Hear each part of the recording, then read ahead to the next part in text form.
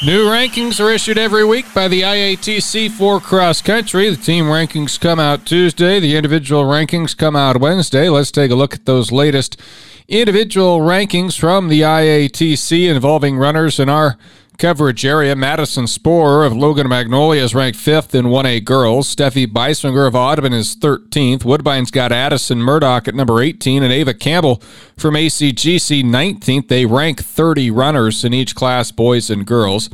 In 1A boys, Colin Lilly of St. Albert is 3rd. 4th is Patrick Heffernan of Boyer Valley. Lilly of St. Albert, by the way, coming off an impressive time and a win at Logan Magnolia last night. Full results from that meet posted on our sports side at westerniowatoday.com. Andrew Mahaffey of ACGC is ranked 9th. 11th is Doug Berg of Nottoway Valley. At number 12, Justin Reinhardt from ACGC. Also, Caden Keller of IKM Manning finds himself in the rankings this week from the IATC. In Class 2A girls, Claire Kelly, Mary Kelly, each of Van Meter, both top 10. Claire Kelly is 5th, Mary Kelly is 9th. And Clarinda has 2 rated runners, Raina Hankey, number 10, Mason Hartley at 14. In boys Class 2A, Clarinda's got a couple in the top 20 with Trayton Schapherter and Kyle Wagner at 18 and 19. Alex Razy of Shenandoah is rated 23rd. Class 3A in the girls, 5th, Lindsay Sonderman of Harlan. Ava Rush of Atlantic is at number 14.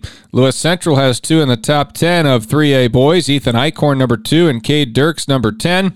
Andrew Smith and Bryant Keller of Glenwood are ranked 11th and 12th, respectively, from the IATC this week in their latest individual rankings. Those came out today. The team rankings also came out yesterday. ACGC girls are rated 6th. The ACGC boys are rated number 1 in Class 1A. Atlantic is ranked in Class 3A girls. The Trojans at number 13. Harlan is rated 19th. You can view more details on those team rankings at westerniowatoday.com. Pretty busy night of volleyball last night. We've got scores posted on our website at westerniowatoday.com. Cam Griswold, AHSTW, among immediate coverage area teams, picking up at least one win. Cam swept East Union 3-0, 25-7, 25-8, 25-19, led by Meredith Rich with 7 aces and 8 digs, and Eva Stephenson, who had 7 kills and 2 aces, while Bree Bauer posted 18 assists. Griswold with wins over AHSTW and Nottoway Valley last night. AHSTW went 1-1 in that triangular, falling to the Tigers and beating Nottoway Valley 2-0. High school cross country, as I mentioned, Logan Magnolia. The results of that one are posted on our sports page. There was also a meet last night at Dallas Center Grimes, which ACGC was a part of. Some of the area teams at Loma included Atlantic, Audubon, and AHSTW. You can find results on our sports page. St. Albert travels to Riverside Friday in a football matchup on KSOM. Live video of the Falcons and the Bulldogs will be available at westerniowatoday.com. Brendan Monahan rushed for 258 yards and 3 scores in their Week 1 win. 2 touchdowns, I should say, for Monahan on the ground on 27 attempts. Here's Falcon coach Jake Driver. He's a special player. We were down another tailback for us that's going to give us some help to allow us to move Brendan around and do some things in the passing game and put him in some slot and do some things like that with us. He's everybody knows that he's got to touch the ball for us, and we're hoping some of our other weapons can come through coming forward. So. Falcons gave up a late score in last week's game and lost to Trainer 21-17. I got to tip our hats to Trainer and their staff and their team. They've got a nice ball club. Kind of what we took away from it is that we made a lot of first game jitter mistakes for a lot of young guys that haven't played a lot of football. A lot of our mistakes were not physical. They were mental and an ability to make some adjustments and move some people around and do some things that allow us to be more successful down the road. I think is the biggest thing that we took away from it. Our kids played a lot of heart, a lot of passion, a lot of intensity. So those are things that you can't teach, and those are good things that we accomplished. So.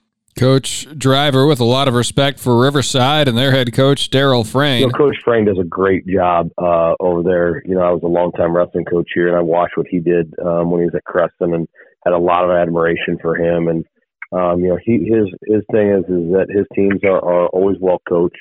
They're physical up front. And they do a lot of things well. And what I mean by that is that they can, if you struggle in the run game, they're going to run the football. If you do some things in the pass game not real well, then they're going to take advantage of that. So they do a real good job of attacking you where you're weak.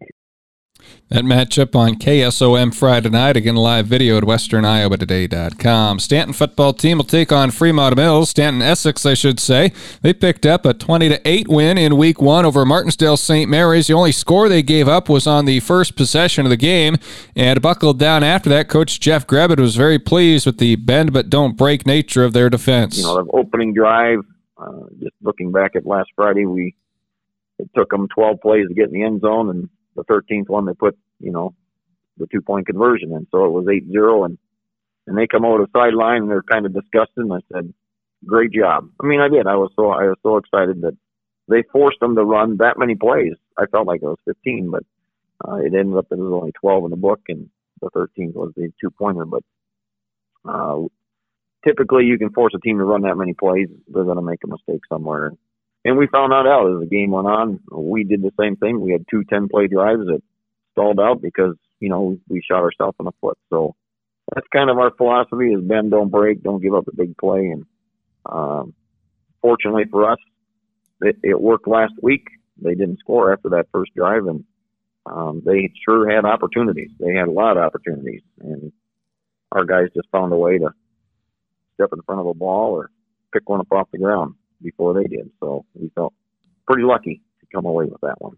Defense and special teams led to 2 of the 3 scores for Stanton Essex. Braden Wookie, a 29-yard fumble return, and Gavin Ford, a 77-yard kickoff return. I'm Bennett Blake with sports.